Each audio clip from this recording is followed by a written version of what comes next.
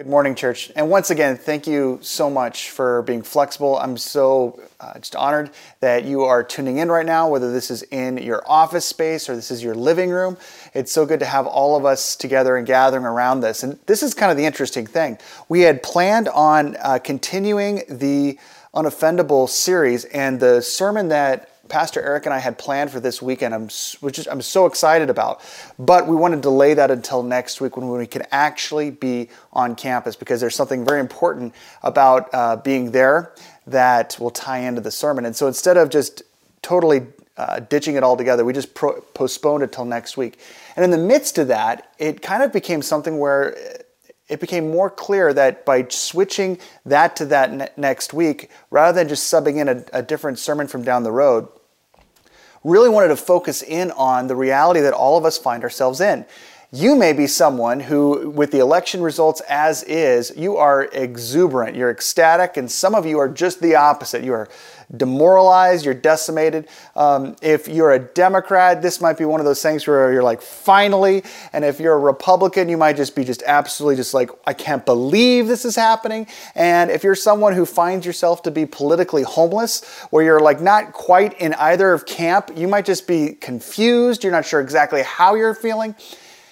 And the important thing as a Christian is that we're coming at this differently than everyone else. And this is a problem with not just Americans, but every single human that has been on earth that has in some type of a system where we get pulled into thinking that this particular time frame is the most important, this particular election is a make or break, whatever. We've been doing that for a long time as Americans, but humans have been doing that for thousands of years. Now, the thing about it for Christians is this.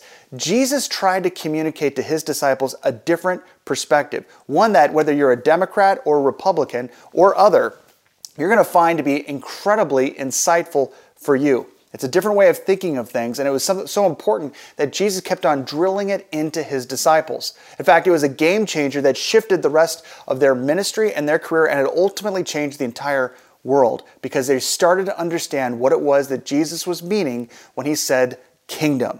The thing that Jesus kept on teaching was a different way of thinking about life as they knew it, and he kept on using the word kingdom. Now, if you would have polled the disciples and asked them what is the most dangerous kingdom around, or what is the most important kingdom around, or what is the most significant kingdom around, or what kingdom has the most potential to do the most good, they probably would not have voted that it was Jesus's. Jesus's kingdom sounded confusing. It sounded counterintuitive. And to be honest, the most powerful kingdom was the Roman kingdom. That was the empire at play. And yet, in the midst of that empire, Jesus continued to try to condition and train his followers to have a different perspective on politics and world as we know it. And it was something that was so insightful to them that they had to start seeing the world, even the world under Roman occupation, as part of Christ's kingdom. And if Christ has a kingdom, that kingdom needs a king. And Jesus was very clear of who that king was. Jesus is king. And the thing that I want to communicate to you that I hope none of us ever forget is this, that especially with regard to an election, you can't vote Jesus in, and you certainly can't vote Jesus out, because he's a king, and you don't vote for kings. You just serve them. And that is the most important thing that we're going to be learning about today, because if we as Christians have a kingdom mindset, the thing that Jesus tried to pass on to his disciples, we're going to be able to go through these election cycles every 4 years without the same gravity that everyone else in our culture has, because we'll have perspective. And I believe not only just perspective, we'll have a different power that comes along with the gospel that impacted and changed the entire world. If you've got your Bibles, I want you to turn them to the book of 1 Peter. Peter was one of those disciples that Jesus tried to communicate this concept of kingdom to. And after Jesus died on the cross at the hands of the Romans and rose again 3 days later, it changed him. And all of a sudden, he's now going out and he's talking to both Greeks and Jews. That was something that he actually struggled with for a long time, but ultimately he got over it. And he writes this letter to a group of people who are persecuted. They're politically powerless, and they're in a situation where the climate and the environment that they're in is super hostile to Christians. And he says this, as he's talking to them, he's trying to help them understand a different way of looking at life, to recognize that this world isn't our home, and this political climate isn't where we're supposed to find ourselves feeling like I feel completely natural and normative here, but to have a different mindset about it. He says this in 1 Peter chapter 2, starting with verse 9. He says this, "But you are a chosen people, a royal priesthood, a holy nation, God's special possession, that you may declare the praises of him who called you out of darkness into his wonderful light. Once you were not a people, but now you're the people of God. Once you had not received mercy, but now you've received mercy." He's using the words of Hosea there, saying, one time we were disconnected from God, but now he's adopted us in. We are part of the family. And because of that, whether you come from a Jewish backdrop or not, if you've accepted Christ, all of a sudden you have a new identity. And not only a new identity, a new destination. Verse 11 says this, "Dear friends, I urge you as foreigners and exiles to abstain from sinful desires which wage war against your soul. Live such good lives amongst the pagans, that though they accuse you of doing wrong, they may see your good deeds and glorify God on the day he visits us. Submit yourselves for the Lord's sake to every human authority, whether to the emperor, to the supreme authority, or to the governors who are sent by him to punish those who do wrong and to commend those who do right. For it is God's will that by doing good, you should silence the ignorant talk of foolish people. Live as free people, but do not use your freedom as a cover-up for evil. Live as God's slaves. Show proper respect to everyone. Love the family of believers, fear God, and honor the emperor." These were tough words for Peter to write, I'm sure. But it's one of those things that even though it's 2,000 years ago, even though these guys weren't voting in any election, the kingdom principles that Jesus tried to just work into his disciples' thinking started to show its fruit in the way that Peter had his outlook after Jesus rose from the grave.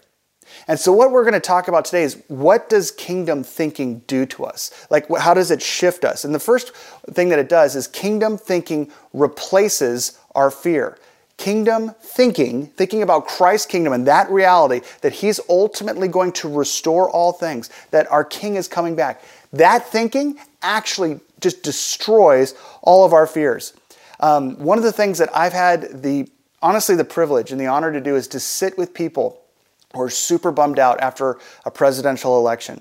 And I've been doing so for about 20 years, but specifically the past 12 to 16 years, I've had a chance to sit with people after an election, Democrats and Republicans from Mission Bible Church, who've had a chance to sit there and just vent and just mourn the fact that their candidate didn't win. And the thing is that they're not, the thing that's ripping them apart or making them so upset is not the fact that their team lost. Like, all of us know what it's like to root for someone and see that team or that whatever not win. That's one thing.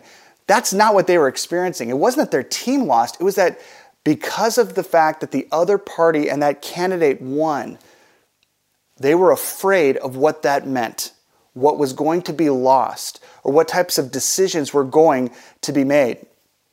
And the crazy thing is that honestly, most of the fears that people have on the onset at the beginning of a term of a new president, most of the things that they communicate as, I'm afraid X, Y, and Z are going to happen.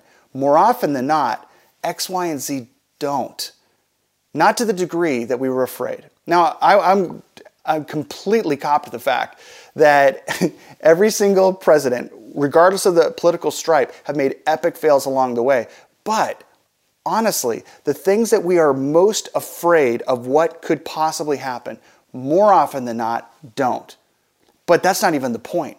The point is that the fear that we have, even if the fear is actualized, even if it actually happens, like the thing that you're most afraid of, if you were most afraid of a second term for Trump, or if you're most afraid of President Biden-elect getting in, whatever that fear was, even if it's that times 2, it still doesn't show up with the anxiety that the first century Christians would have had. And in spite of the fear that would be normative and natural to them, they start saying crazy things like this. I'm just going to jump on over to what Paul said in Philippians. In the book of Philippians, Paul's writing, and the key word all the way through the book of Philippians is joy. Now, Paul had a lot of things in his life going on that were the opposite of joy. He was consistently in political trouble. He obeyed all of the laws that were put in front of him, with the exception of laws that were banning him from communicating about Jesus. And so he consistently was finding himself in jail and still in joy in the midst of that. Now, one of the things that he talks about in the midst of that situation is this. In Philippians chapter 4, verses 4 and following, he says, "Rejoice in the Lord always." Okay, now again, whatever we're afraid of, whatever you're afraid of, as far as being the worst that the Republicans or worst that the Democrats could possibly do, the worst that communists and socialists could possibly affect, all of that is still not as bad as what Paul is experiencing when he writes, "Rejoice in the Lord always." I will say it again, because you probably weren't paying attention. Rejoice. Let your gentleness be evident to all. The Lord is near. Don't be anxious about anything, but in every situation, by prayer and petition, with thanksgiving, present your requests to God, and the peace of God. I mean, wouldn't that be awesome right now? The peace of God? The peace of God, which transcends all understanding, meaning it defies logic, will guard your hearts and your minds in Christ Jesus. If you have a kingdom perspective where Christ is king, it actually protects you to the point that your fear is replaced with the ability to experience peace. Someone said at one time that you can't be both grateful, you can't have gratitude and fear simultaneously. It just doesn't happen. One seems to cancel out the other. And in Jesus, because Jesus is king, we have kingdom thinking that replaces our fear. And that's good news, because Jesus is still king. You can't vote him in. You certainly can't vote him out. And you can't vote for him in the first place because he's a king. You can't vote for a king. You just serve him. Not only does kingdom thinking replace our fear, but kingdom thinking also repositions our confidence. And that's, again, something that as Americans, we have a whole lot of investment in our role, our part in the election process of bringing someone into power. And one of the things that people champion after an election is that we had a part in doing this. And if your side wins, man, you are just bolstered because you feel like you have a voice, you feel like you're heard. If your side loses, you feel frustrated and as if the things that were most important to you have been ignored and have fallen along the wayside. But that comes from putting our confidence in something and someone that isn't our king. This is where your salvation saves you. You're saved for eternity because of Jesus, but your salvation saves you from something else. You actually get rescued. Your confidence in your candidate is something that gets replaced. Your confidence even in your country gets replaced by a deeper confidence in Christ, which will outlive your candidate and will outlive even your country. One of the things we've seen for 2,000 years is countries come and countries go. Political movements come and political movements go. We feel like they're fixed, but in all reality, they have come and gone for 2,000 years. You know what hasn't? Jesus. Jesus as the king has stayed the same. He has stayed the same. And what this means is that if your candidate wins a presidential election, your salvation saves you from placing too high an allegiance in that candidate. Conversely, if your candidate loses a presidential campaign, then that your salvation rescues you. It saves you from being decimated by it. Why? Because your confidence wasn't in your country, your candidate, it was in Christ. Your confidence is not in these things that come and go. Instead, it's in something better. And that's not putting down your party. If you're a Democrat or a Republican or you're not affiliated, you being political, you being someone that votes and is a good steward of your opportunity that we have been given in this country is such a good thing. That's amazing. But the great thing is that as Americans, we operate with a freedom within our heart that comes from something even better than what we have in our country. It comes from something that we see in the book of Hebrews. In Hebrews, it says this. The author of Hebrews is talking. Oh man, this has become one of my favorite passages just because of the fact that it surfaces the fact that we have something greater to look to than any political party or even the best of countries. And I think we got the best one. Any of those can afford. Check this out. In Hebrews chapter 11, starting in verse 13, it says this. After talking about all these people that had done epic things, these are imperfect people, but they lived by faith, and God did amazing things through them, even though they didn't get to see all the effect of it. It says this, all these people were still living by faith when they died. They did not receive the things promised. They only saw them and welcomed them from a distance, admitting that they were foreigners and strangers on earth. Again, you hear that same phraseology coming through in different New Testament writers. They've been affected by Jesus, and all of a sudden they looked at themselves not pinned to their country and not pinned to their movement, but pinned to Jesus as a first and foremost person that defined their identity. And because of that, even though they didn't see the payout of following and being obedient to Jesus, they welcomed the reward at a distance. They died not yet seeing it. But that was cool because of this.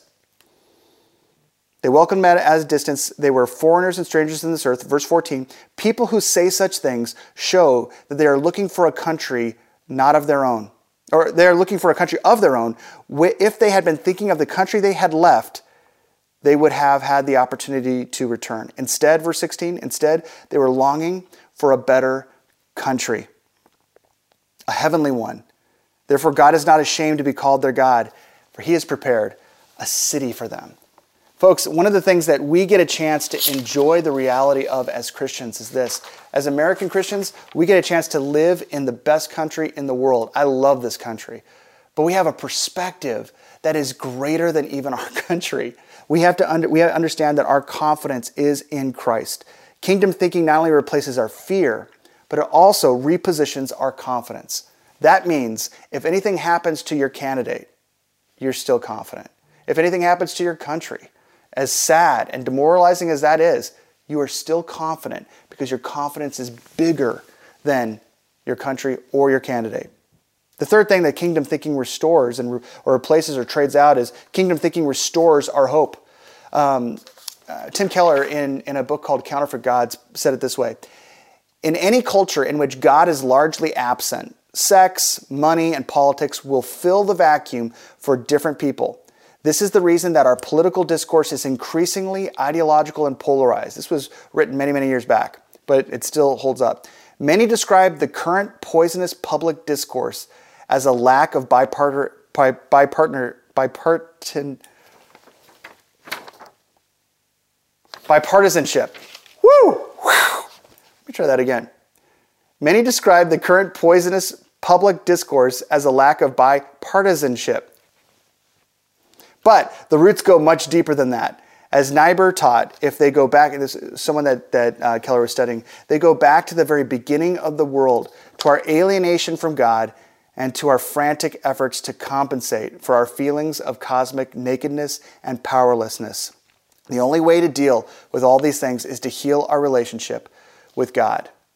One of the things that we have is we have a hope that gets restored. If we have kingdom thinking, we have hope that gets restored. That means that if your candidate wins, again, your deepest hope was never in your political party. You might have voted, you might be all about it, but it's not the deepest, not most deepest found there. Same thing about if your candidate loses. You don't lose all hope. Why? Because your hope was never secured and rooted in them. Instead, you are a citizen of heaven. You have a different perspective. One of the people that showed this most to me was my grandmother, my grandma Hilda. I've talked with her so many times. But the thing that Grandma Hilda, once she became a Christian, it was almost like she had just a different vantage point about everything. She voted. She never would tell us who she voted for. I think she was a lifelong Democrat, but she never talked about it because she's like, politics are supposed to be kept private. This is before Facebook.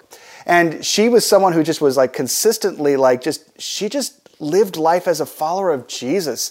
And she was someone who no matter what was going on, her number one hope was found in Jesus. She was married to an awful husband who mistreated her, verbally abused everyone else, and she had a strength about her that rose above it in a way that was profound. It taught all of us lessons about what it looked like to be a strong person, and she showed us guys what the strength of a woman looked like. She was amazing.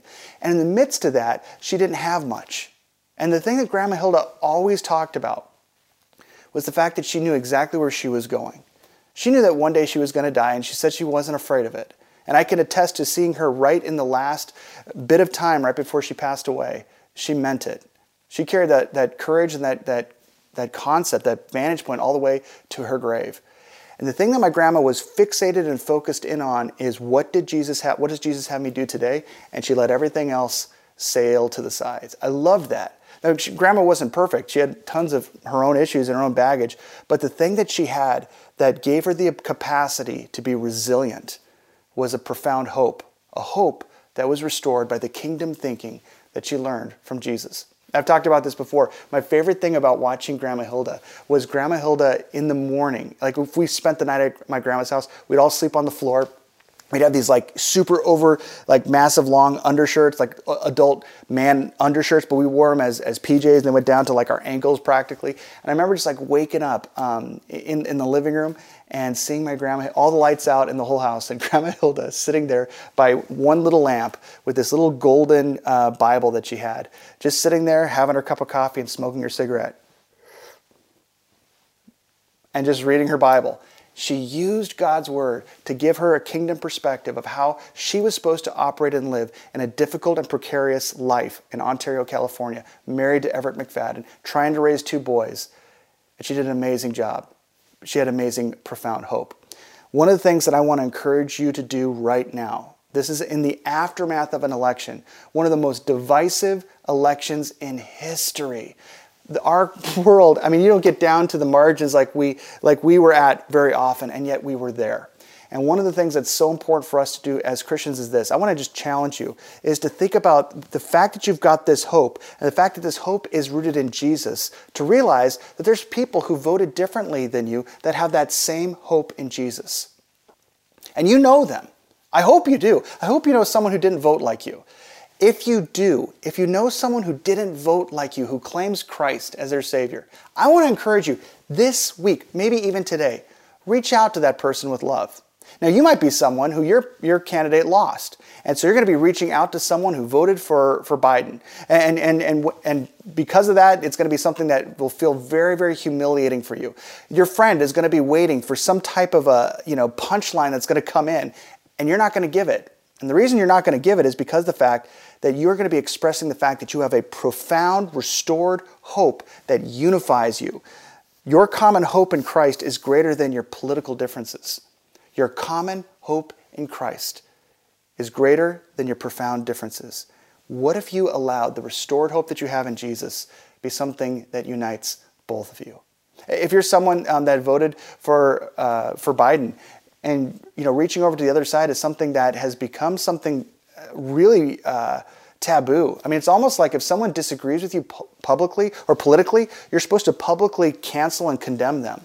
But you're a Christian, and you've got the same hope. In fact, you've got a future hope that means that you're going to be around like the same table eating food together in a time where there's all of the issues that you were so adamant about, wanting to see justice, wanting to see all the pain that you wanted to see your policies resolve will no longer be necessary because the King of Kings will have resolved them. We'll no longer be needing people to do things that will actually reinstill hope because Jesus himself will be the restorer of our hope. And the greatest thing is that Jesus is still King. Jesus is still King. You can't vote him out. You can't vote him in. You can't vote for him at all because he's a king. You don't vote for kings, you just serve them. What if you actually serve King Jesus by allowing the unified hope that you have with people that you didn't vote like be something that brought unity to you today? So, just as wrapping this up, kingdom thinking, it actually replaces our fear. It subs it out. Kingdom thinking repositions our confidence. It restores our hope. And finally, kingdom thinking reprioritizes our work.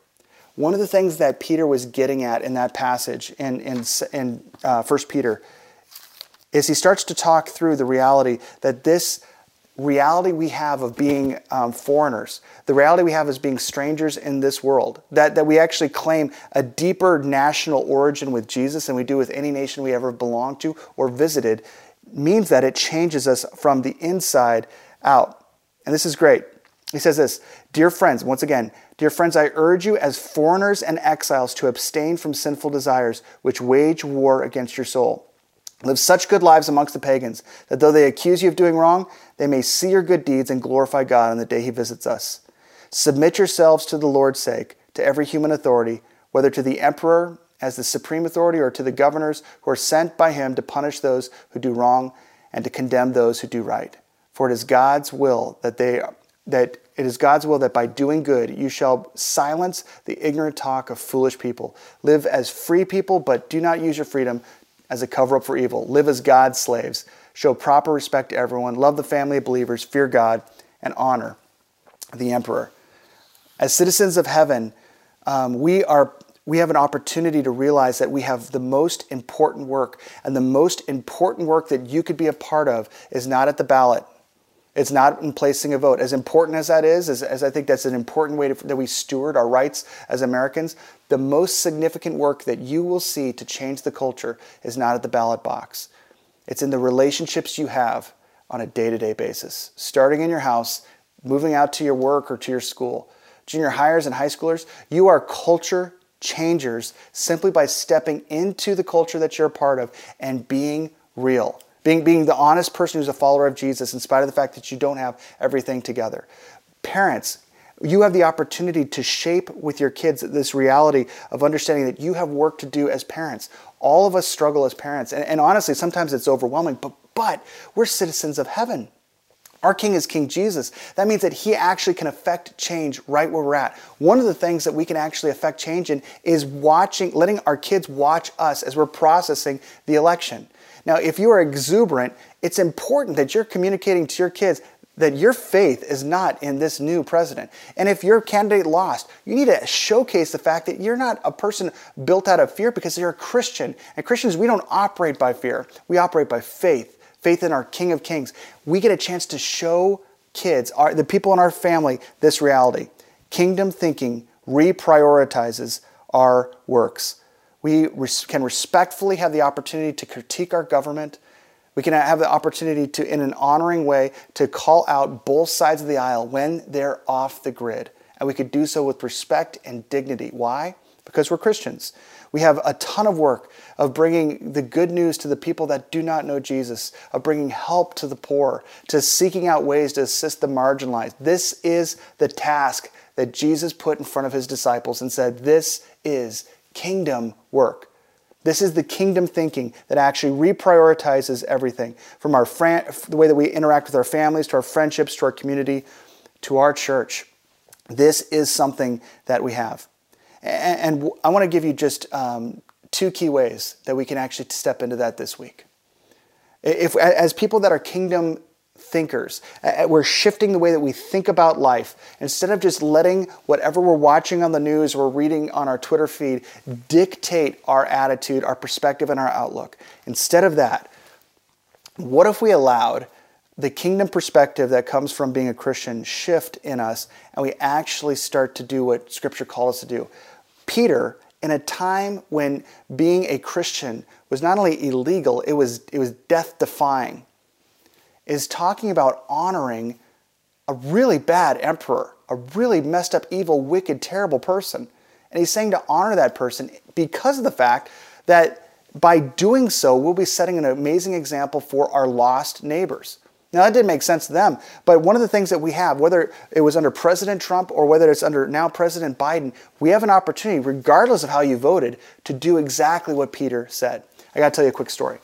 My dad, my grandma was a lifelong Democrat. My dad, for the most of his life, has been a Republican. It's probably rebellion, I don't know. But I don't think he's voted for a Democrat since '74. So that's my dad. When Trump got elected, he sent a message out, a Facebook message out, to all of his kids and their spouses. Now, all of his kids and spouses vote differently. And yet when President Trump got elected, he wrote and he said, he had a picture of Trump and he said, your candidate or not your candidate, it doesn't matter anymore. He's your president. And then my dad quoted a Bible passage about how we should be praying for him, which for the people that didn't vote for Trump really ruffled some feathers. And yet I'm blown away with, no, I'm not blown away with, this is kind of like, this makes sense. Just today, my dad resent out another message to all of his kids and all their spouses, some of whom voted for Biden, some of whom voted for Trump. And he wrote, he had a picture of Biden, and this was after it looked like Biden had really crossed the line into 270. And he said, your candidate or not your candidate, it really doesn't matter. He's your president. And he quoted the same passage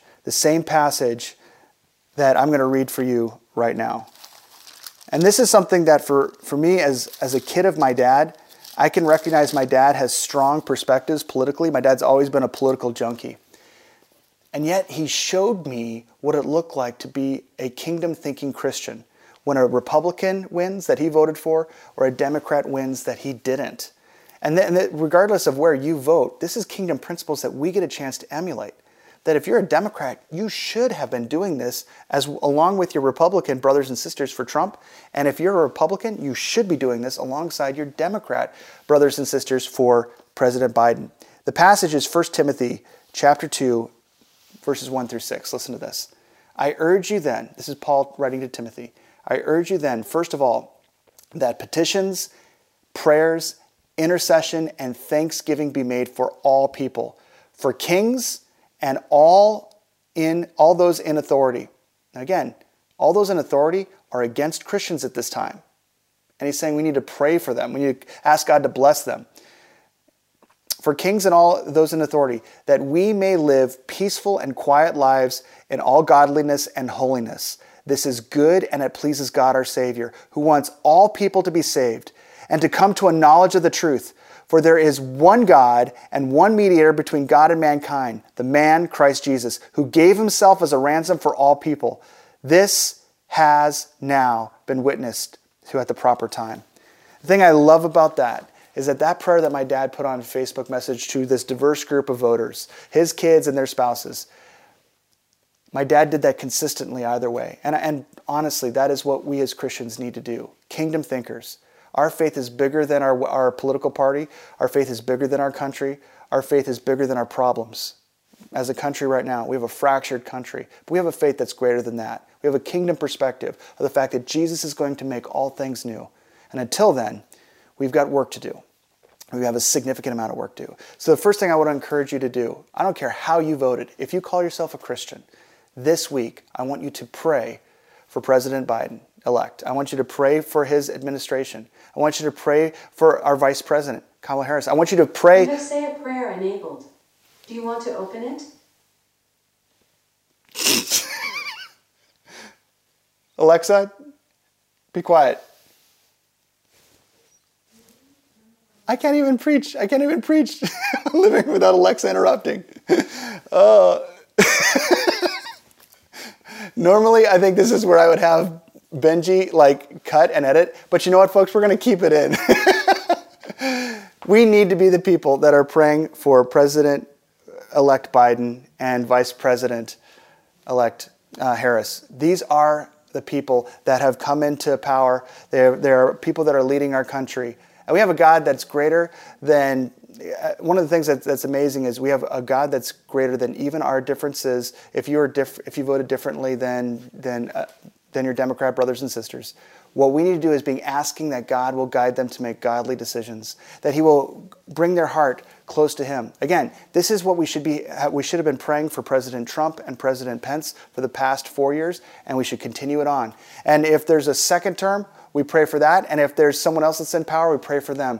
And we recognize that we can do that with an open heart and an open mind because we are people that are people of the kingdom. That's the first thing. Pray for the president and president-elect for this next term.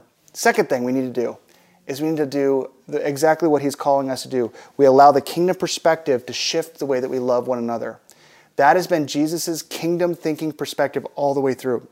And it's what Paul, and what Peter, and what John, and what James, and what all these guys picked up on, the fact that these are our values. We have an opportunity and a necessity to step into actually being the people that are loving those around us. That means that we need to love our neighbor. We need to love our Republican neighbor and our Democrat neighbor in Jesus' name. We need to love our believing neighbor and our atheist neighbor in Jesus' name.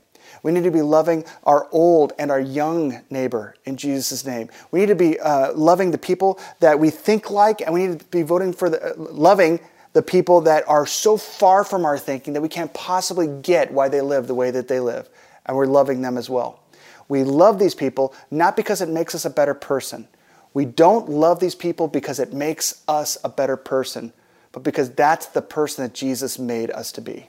We do not love these people that way because it makes us a better person. We love people that way because that's the person that Jesus made us to be. Church, we are on the brink of an amazing new year. And I don't know if it's going to be as crazy town as 2020 was. I really hope it isn't. But the truth is this: whenever Christians are in times like this, they have a chance to shine. And they only do when they're living out the kingdom thinking that Jesus taught them.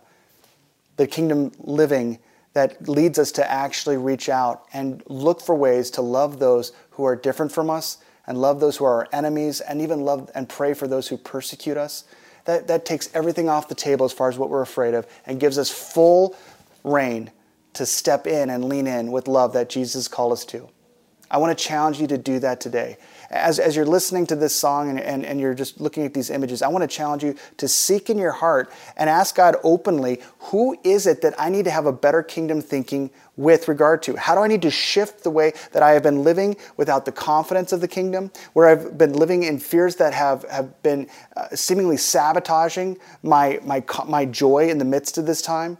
How have I been someone who's been living hopeless instead of hopeful because I haven't been a person that has been kingdom thinking? And also, how have I been a person that has forgotten my primary work of the gospel, of communicating the amazingly good news about Jesus to the people around me who need it most, and living that out in love day by day?